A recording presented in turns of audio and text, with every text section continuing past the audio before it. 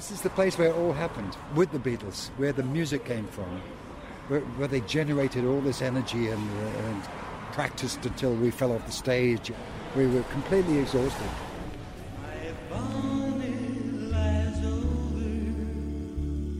Before the Beatles rocked the world, they were a backing band in Hamburg.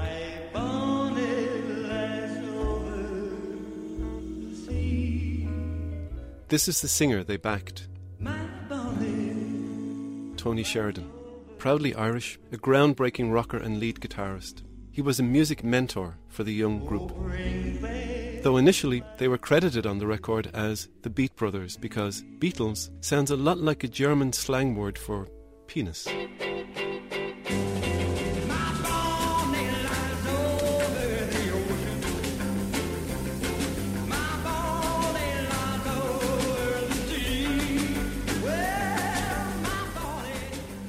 I said to Paul, I knew he was a natural bass player, and he still is. When I said to Paul, can you do the second part of my solo? Can you play just C and nothing else? The low C, just something, on the same note. And he did. So if you listen to My Bonnie, the second part of the solo, you will hear Paul doing exactly that, which, being a great bass player.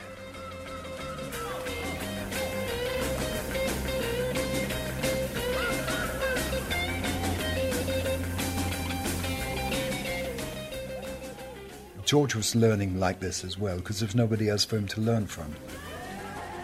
Lennon and McCartney as a duo, of course, the harmonies coming out were really fantastic.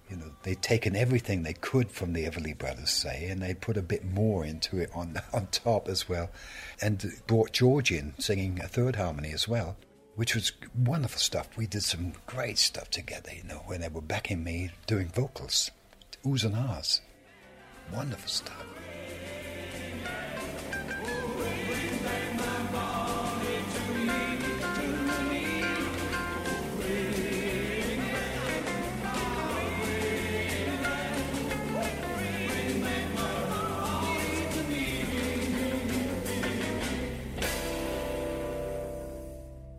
The Beatles and Tony Sheridan had a brief but intense working relationship. He helped form them as a musical phenomenon. When the story of the Beatles is written, Tony Sheridan has his place. But Tony's story? I am Tony Sheridan. That's something else. I was Swami Prabhu Charan for years, because I was a follower of Bhagwan. Tony Sheridan plays rock and roll and rhythm and blues music, and he's been around sort of quite a long time now. I was born in Norwich in England, grew up there, in the wartime where sort of half the men were in uniform and some of the women too. My father was Irish, but he disappeared by the time I sort of came to my senses. But I know we'll meet again some sunny day. My mother went to London to check on her relatives because of the Blitz, etc.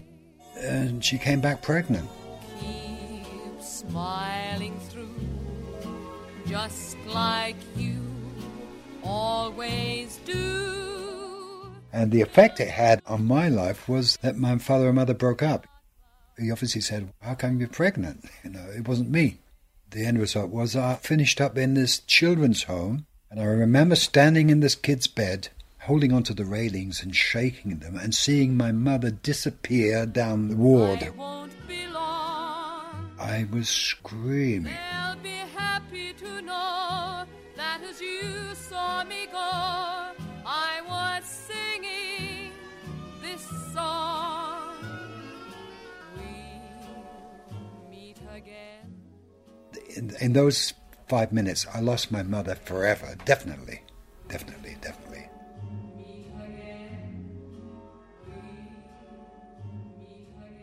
Not just my mum, she was taking the love with her as well. So now I'm this horrible piece of nothing with these other horrible pieces of nothing.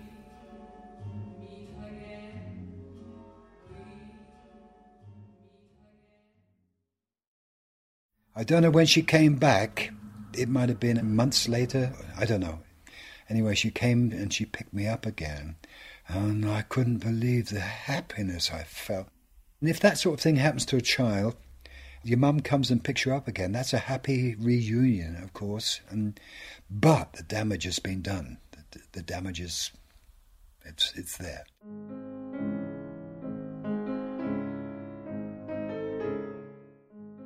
The story of my life, basically, apart from the music, which is the positive side, it's been the sort of relationships which haven't worked one way or another.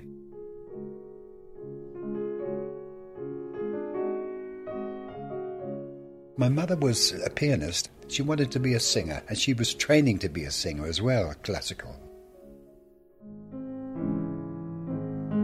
I basically grew up in this situation where at home it was Mum and it was Schubert and it was Bach and piano music and no radio, no TV, of course. Anything from America was bad. It was evil.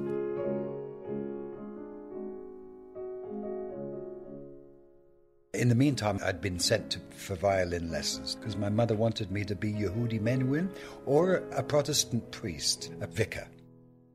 Music never sort of deserted me. It was the only thing I sort of hung on to because the rest of life was shit at the time. It really was, in one way and another. I always felt a bit out of place anyway. So when the puberty thing started, Lonnie Donegan came along, I think it was the end of 55, early 56, Rock Island Line. All I heard was the beginning, da-da, da-da. Now this is the story about the Rock Island Line. Now, the Rock Island Line is a railroad line, and it runs down into New Orleans. In the key of D, as I know now. And just outside of New Orleans is a big toll gate. D sounded very juicy to me. All the trains that go through the toll gate, why, you got to pay the man some money. I thought, what is this? It's touching something in me, which is sprouting all of a sudden. And right now, we see a train, she's coming on down the line. I felt like cauliflowers were coming out of my ears. What is this music? This sort of skiffle stuff, Lonnie Donegan. Wow, wow. What you got on board there, boy? And the driver, he sing right on back down to Depot Agent, tell him what he got on board. Skiffle groups originated with African Americans in the 20s. I got sheep, I got cows. It was a liberation. Self-made instruments like washboards and tea chests, or cheap instruments like banjos and guitars. It sort of turned a switch in me. I'm sure John Lennon on the other side of the country in Liverpool, I'm sure he felt something very, very similar. First time he heard Donegan. Yeah, when he sees me on the other side of the toll gate, it was usually Donegan with us, you know, before Elvis. Of course, you don't get what he say now, going home and going down the Rock Island Line. So say, but I fooled you, I got pig iron, I got all. By that time, I was already thinking, a skiffle group? Could I possibly start a skiffle group? How? How do I get a guitar when my mother won't buy me one? I was 15 at the time. Now, being a musician at the grammar school, I was very often in the music room and the music store. Now I thought, if I borrow a clarinet and go down to Norwich, to the city, I saw this guitar hanging in the window in the pawn shop.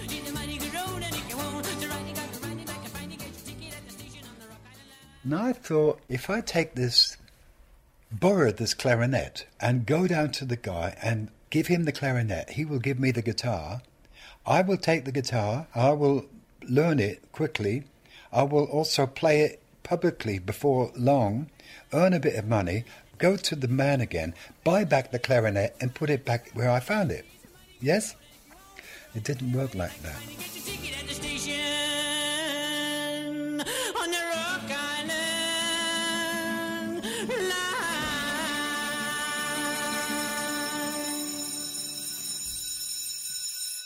No idea how the police was informed, because basically I hadn't done much wrong at all. You know, okay, so it must have been the guy in the shop or something.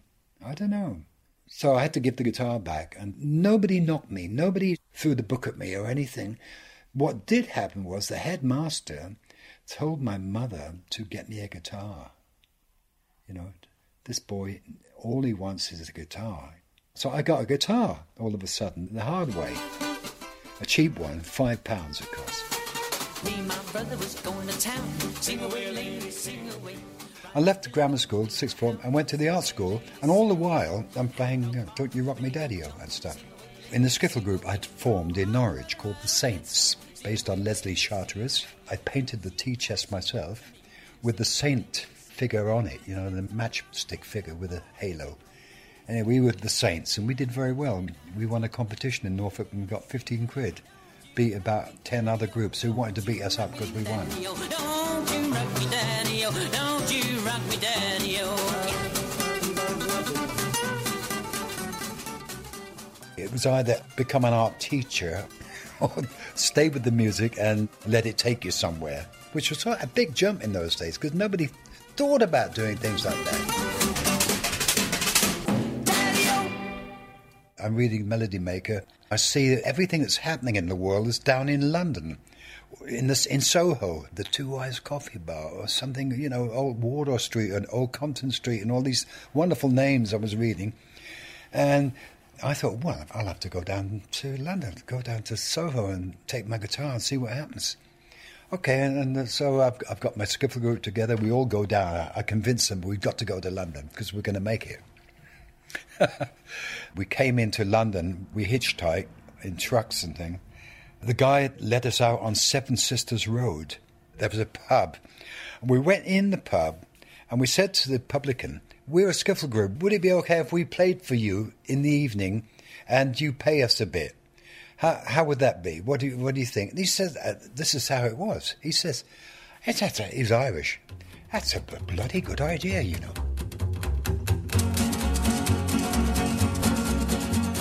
And I stuck it out. My comrades, so to speak, went back home, and I was lucky. Like in the second night in Soho, I got a job at the Two Wise Coffee Bar.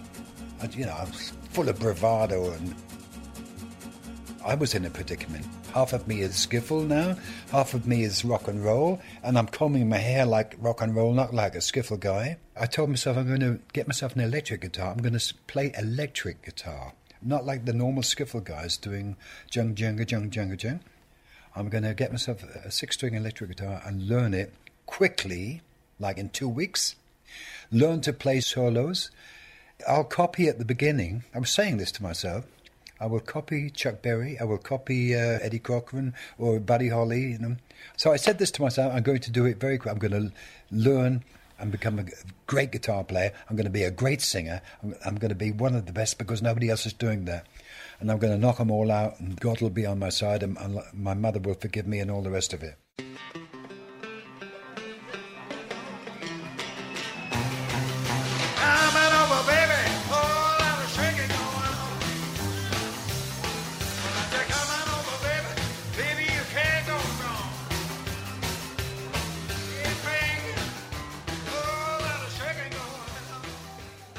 What turned us budding rock and rollers on was the atrocity of Elvis himself, you know, just this cheek of getting on a stage and singing like that.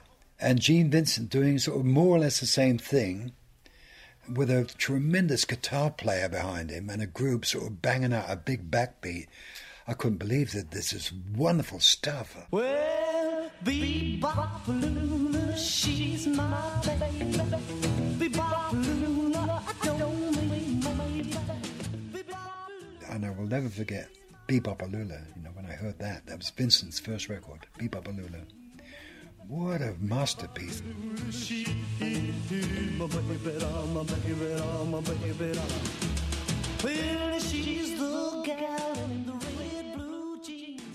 We were on tour, Gene and I, with Eddie Cochran.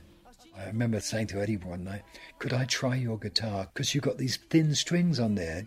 I said, where do you get the thin strings from? Because in Britain, they're all just one gauge, as they were in those days. So heavy steel electric strings.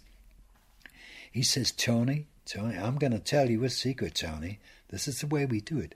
We take a first string, and we put that on, and then we take another first, and we put that on in place of the second string. So you have two firsts. And then in place of the third, you put on a second. And by the time you get to the sixth string, it's really the fifth string, and you don't need the thick string. So you know. And I was listening to this. I thought, wow, this is good stuff. To sort of nobody's heard that before. And it meant you could bend the strings. Then you could bend them. You know what I mean? In the middle of a solo, going.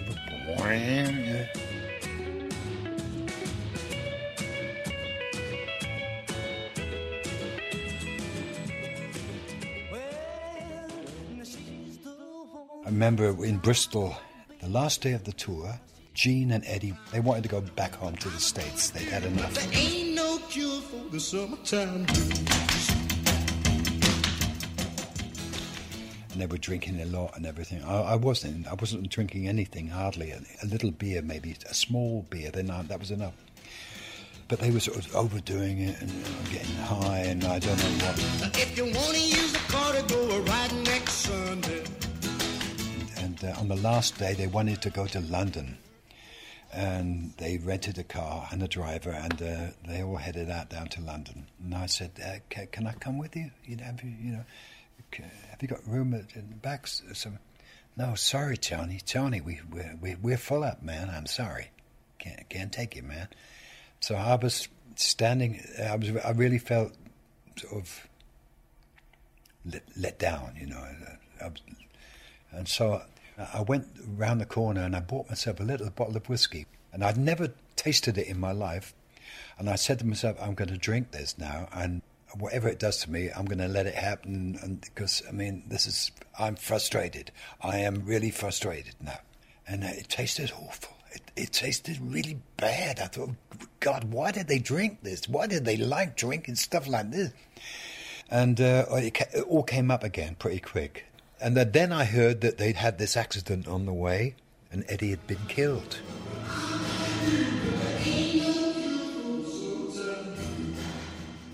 When I heard about this next day, I thought, God, I could have been in that car. It really hit me then, I thought I could have been in that car. Through the car crash, Tony had a brush with rock and roll history. He was now headed for his part in a rock and roll legend. Anyway, so I went back to London, and I'm hanging out with a few musicians and relaxing after this tour. And the subject came up of going over to Hamburg in Germany to the red light district and playing at a club every night. And, not just a half an hour or an hour or something, but all night, And that sounded so attractive. What? Playing all night? Wonderful, like till 2 in the morning or more. Because previously, the longest gig I'd ever had, I think it was 45 minutes, sort of playing with my group.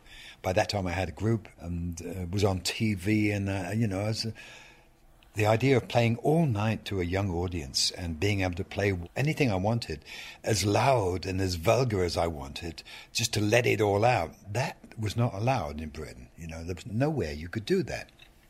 So anyway, I said, yeah, I like the idea. Okay. And something in me went, click. That's the right thing to do. This is where you're going. You're now going over to Hamburg in Germany, to the enemy.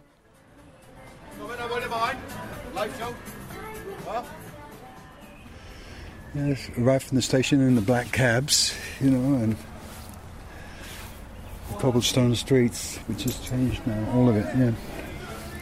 Of course, you're getting back at your mother this way too, for the pain she caused you as a little child. And you're getting back at a few other relatives as well who don't want to see you going over to Germany to play, and there's a lot of... So, you can't do that, you can't do that. You break my heart if you do that, And of course I did that.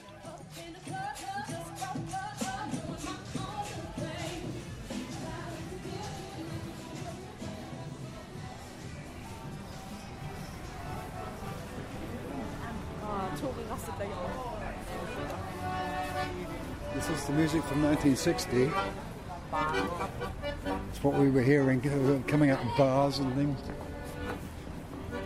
The amazing thing was, in a bar in London, say, in a jukebox, you had sort of Elvis and you had Little Richard, you had Jerry Lee Lewis and God knows what.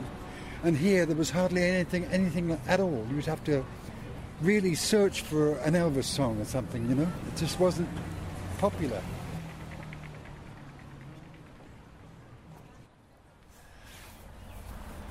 The back room, or the dressing room, you call it today, and the stage was just over there, on that side, on that wall. Quite a big club, actually. When you had about 600-700 people in there every night, it was pretty packed. A lot of people.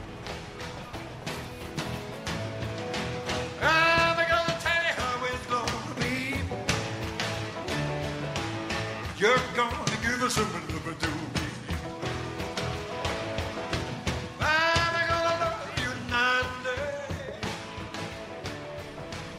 strip club in those days. We used to go up the stairs, in and up. Must have been this door. It's changed a bit. Anyway, I was playing here with my group, sort of biding time until the top 10 opened on the Reeperbahn, the top 10 club. And in the meantime, we sort of killing time, so to speak, and earning a bit of money as well to live. We played up here between striptease acts. So the chick finished up taking off her bra or whatever and putting it on again. That was it, you know. Then we played sort of 20 minutes rock and roll. So it's the first time that we met the Beatles. They came in here, and I was playing. I remember when they came in, I was playing. I remember the song I was playing. It was not Fade Away, not the Rolling Stones. They hadn't made it yet, the Rolling Stones version, but the Buddy Holly thing, you know. On the right-hand side down there is where they were playing Indra. You want to see that place? Yeah. Okay.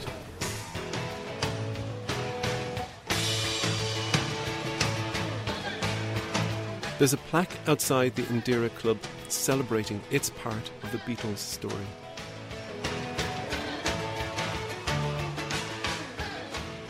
Indra, am 17. in German? Am 17. August 1960 betraten die Beatles die Bühne des Indra. Es war ihr erstes Deutschland-Engagement und der Beginn einer großen Karriere.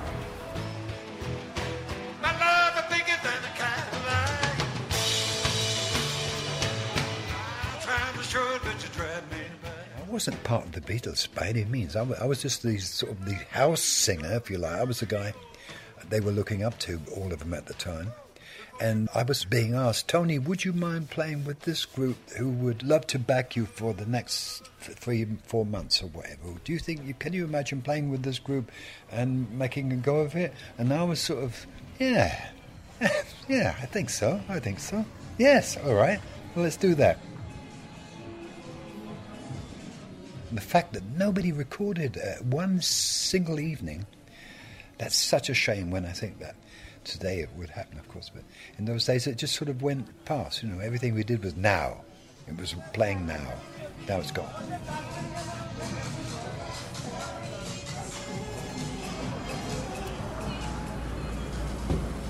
It was just a practicing ground alone. There was nowhere in the world where you practice that long and that intensively every night. You play wrong chords and, you know, at the expense of the public, sing too loud, sing the wrong melody, forget the words, whatever. It didn't matter. Well, you could do that. There was nowhere else in the world you could do that and get away with it. Then at the other end, you come out, either you're very, very good, really good, or you realise that you haven't got what it takes.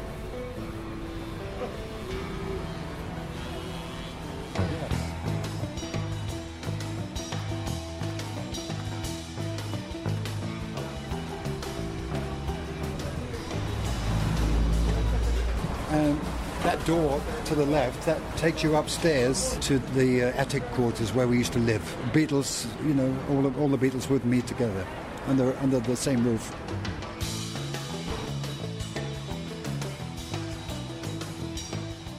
No drugs, not even joints, nothing, except preludins, which were to take your appetite away. The good effect was to make you very energetic and very full of energy. You know, show me the stage. Right. Where's the... Okay, that was useful. We all did that now and again in Hamburg.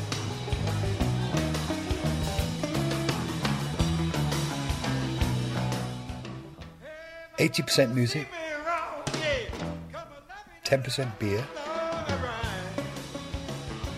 and the rest was either food or something for the heart. Could call it love, I guess, but basically we were all obsessed with what we were doing. She's the girl with the big diamond ring, yeah. She knows how to shake that thing around. Hey, hey, hey, hey. As Tony and his backing band became more popular, a German celebrity orchestra leader and record producer came to see them in action. Bert Kempfert came in with his entourage one night into the top 10 and said, what do you think about the recordings for the record label Polydor? Poly who? Polydor. Oh, Polydor. Polydor Hamburg. Yeah, okay. And we, you know, we were sort of getting a bit hubristic is the word, I think, at that time too.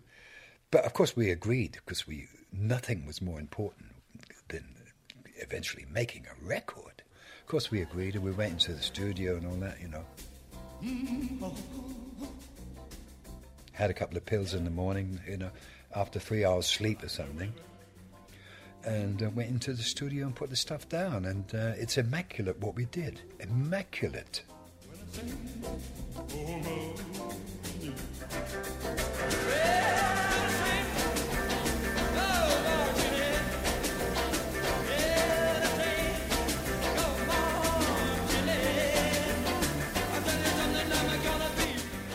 At the end of it, they said, Tony, come back to Liverpool with us and, you know, play the clubs round Merseyside. Like, no thanks, guys. I said, because you know, nobody knew what was going to happen with them, and I was never part of the group. What they were saying was, come over to Liverpool and do the same thing as we've been doing here, which would have been okay. You know, I would have enjoyed it, but I had everything I needed.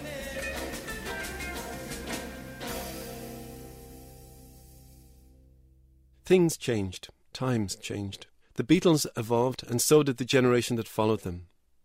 Tony Sheridan, meanwhile, entered a new phase on his own journey. The Viet Cong simultaneously attacked just about every major city and town in South Vietnam. He went to the heart of the wound defining the late 60s, the war in Vietnam. The war came to Saigon early in the morning of January 31st. The first target was the symbol of the American presence in Vietnam. When I heard that the Americans were sort of looking for people to go to Vietnam and play for the troops, I said yes immediately, because they couldn't get anybody from the States to go there, because one group had been ambushed and blown away. I was a bit apprehensive, because having been in Germany, been accepted by the Germans was one thing. I didn't know how an American audience would they accept me for doing their music, like taking Cole to Newcastle. As it turned out, I got the first audience in my life who understood what I was singing, the language. It was American music, and they understood, this guy's playing our music, man. He's doing it good. He's got soul. Well, the Bible said, whenever you will be a man, you're gonna be the leader of a rock and roll band. Many folks are coming from miles around. Hear you play your music till the sun goes down. Someday you'll never be in lights. Maybe too good tonight. Oh, go. Oh, go, Johnny, go, go. Oh, Johnny, go, go, go, go, go, go, go, go. I finished up staying there a long time, a total of 18 months in Vietnam. I got hooked on it. Mm-hmm. As long as you're there, you get used to it. You can get used to the danger. The danger is heavy because it takes a toll on your nervous system, and and you sort of put it in the back of your mind somewhere, and it doesn't go away. And it comes back when you come back to civilization.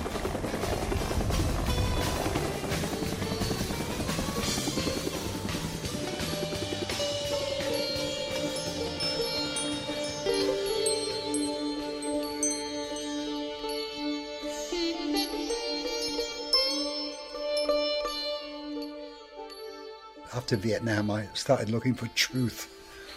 It wasn't in the Bible, it wasn't in the church, so I thought it's got to be somewhere else. I used to see people in Hamburg walking about in red, and especially men. You don't see men with pink trousers walking around or orange trousers. In those days, there weren't any. All these guys had this wooden chain around your neck with a picture of Bhagwan in it, Mala. I've got I'll show you later. Anyway. And I was fascinated by it. And part of me was saying, oh, look at these guys, wasting their time. What's it all about? The guy's fooling everybody. He's fooling them too. And really, I was, inside, I was very interested, actually. Who is this guy, Bhagwan? And slowly, in Hamburg, they had a centre. And I summoned up my courage once, and I went in. I just sort of fell in love spiritually with this guy. And I'd never seen him, only on photos, I went and bought a second-hand book written by him called Nothing to Lose But Your Head, which you will read, you will see in certain places around here. And it knocked me out. The book knocked me out completely.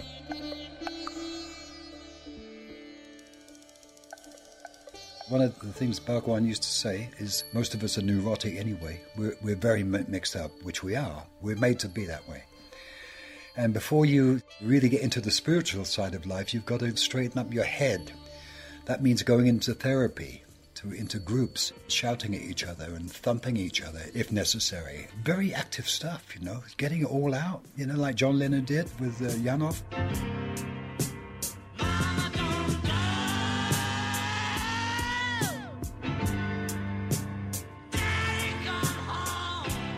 Something like that, you know, screaming at the top of your voice. I found myself screaming. My mother, you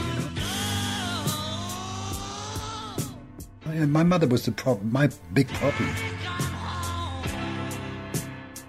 Cancer. She was 56 when she died.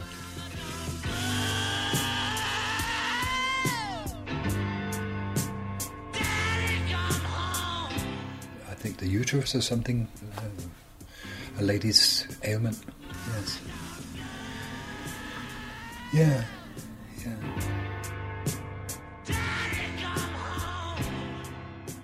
I didn't feel any love for the father I had never had or anything like that. I just wanted to see the guy and see if everything that my mother and her relatives said about him was true. I really went to work and I found out where he was. So, you know, I had a big chat with him. We went and had a few beers together. He was 75, so he was a big guy. I thought, yeah, he looks all right too. Shame about the hair. The hair's all gone, but never mind. You know, he said, I used to have lovely dark red hair when I was your mother liked my dark red mahogany-coloured hair. I said, that explains why I had a red beard when I was a young guy. You know, it went white, of course, after Vietnam, like all the rest of it did. But there was never this thing, you're my dad, now we're going to see each other every week for the rest of our lives, you know. Nothing like that. I only saw him again once or something. I had all the answers I needed. Mm. So I didn't feel that. I sort of felt an affection for him, but nothing much more than that. And I saw that he'd been wronged. That was very important. He'd been wronged by my mother's relatives. After Vietnam, Tony set aside the mask provided by rock and roll and opened himself more to his audience. I've been a gypsy boy and a vagabond. I knew a mama's son down in old Saigon. She said, you number one, won't you drink with me? I laid $1 down for a 33. I really decided I don't want to be part of a group anymore. I'm a loner anyway.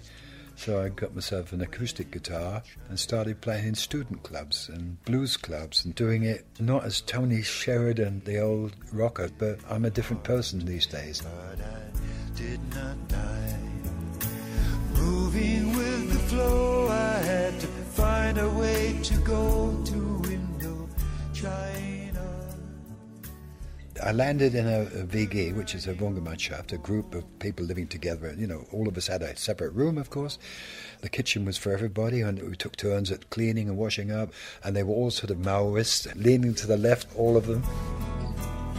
This is the new me after Vietnam. Back in the mountain yards near the Hotel Grand, the French had put it there.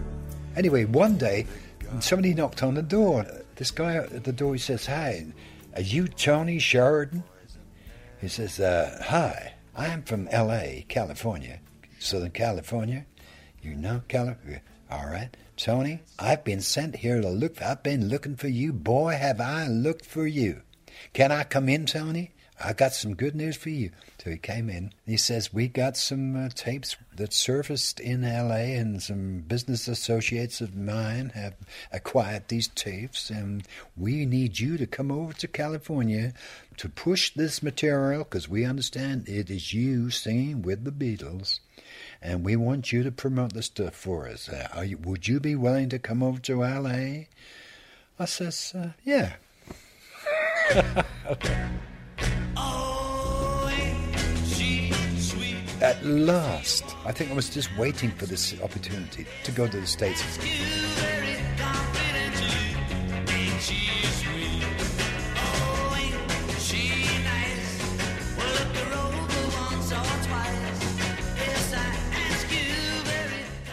just come out of the student world where I was happy to sit on the stage sometimes and play the blues. And now they want me to, talking about, Johnny, we're going to get you in the films too, you know.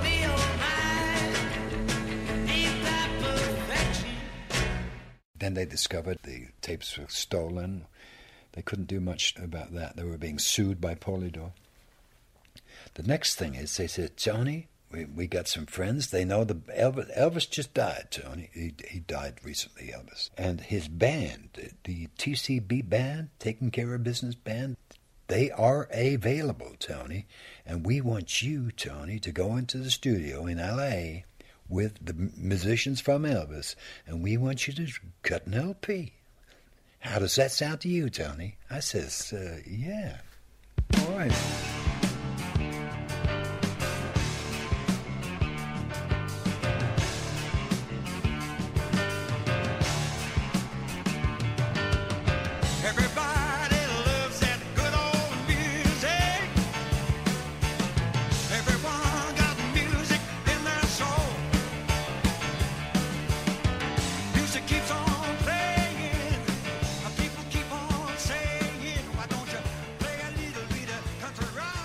But they were dilettantes.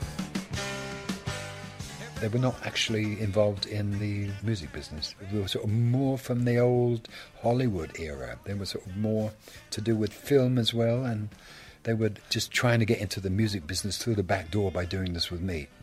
They thought they could buy anybody, buy anything, you know, buy the musician from Elvis. Hey, shit, man, they cost a lot of money, but for you, Tony, no money is too much. Well, it's okay.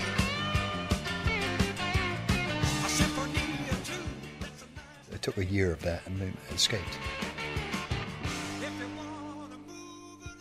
I escaped. I actually went back, but on my own terms, did a couple of radio things and didn't amount to much.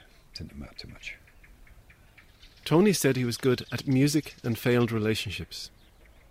After turbulent and adventurous years of both, he has children from 2 marriages. This is where he has ended up. A remote hamlet in rural Germany. A haven. From the 80s onwards, I always looked for a country situation where, you know, to get away from Hamburg. I don't know, just a car backfiring. You've never seen anybody hit the ground as quickly as I did after Vietnam. Just a big bang. Any loud noise, I was on the floor. I'm not ashamed of myself. I was on the floor quickly. Are there other crazy people around as well? There must be. As we're here, if you don't mind, what is the story behind this? Is it a lifetime award? Well, I don't know. They decide, when was that? 2008? I got sick. The record company, maybe they thought I was going to kick the bucket or something, and they decided to give me this lifetime award. Anyways, you know, I got another one upstairs, the gold record. This is my other gold record for, in those days you had to sell it over 1 million to get one of these, you know. Actually, it sold about 5 million, this one. We were on tour back in the early 60s. Sharing this piece with him is Anna, Tony's manager and third wife.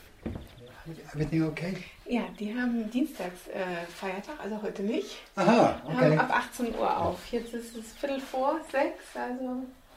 This is our little office, so to speak. Come in. Ja, oh Gott, unaufgeräumt. Don't worry. Assorted Irish passports.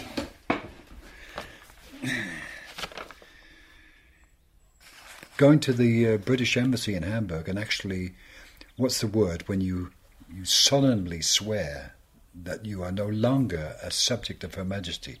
Yes, I did that with relish, I must say.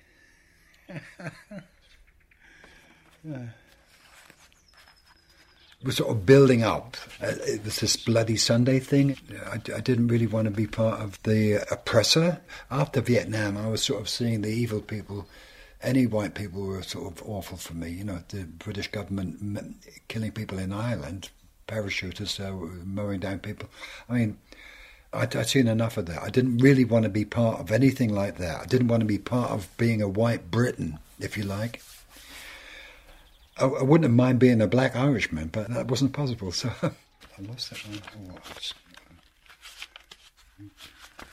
my new passport. Here. So here I'm known as Tony Sheridan. Look. Anthony Esmond O'Sheridan McGinnity. Yes, yes. McGinnity being your mother's name? No, it's my father too. So your father's name was actually McGinnity? Yes. And Sheridan was his middle name or whatever? That was his mother's name. His mother's name. His mother's name, okay. Yes. All right, gotcha. His father was McGinnity, his mother was Sheridan. So. Well, I went down to play on a Saturday night. I said, hey, Lonnie, give us half a light.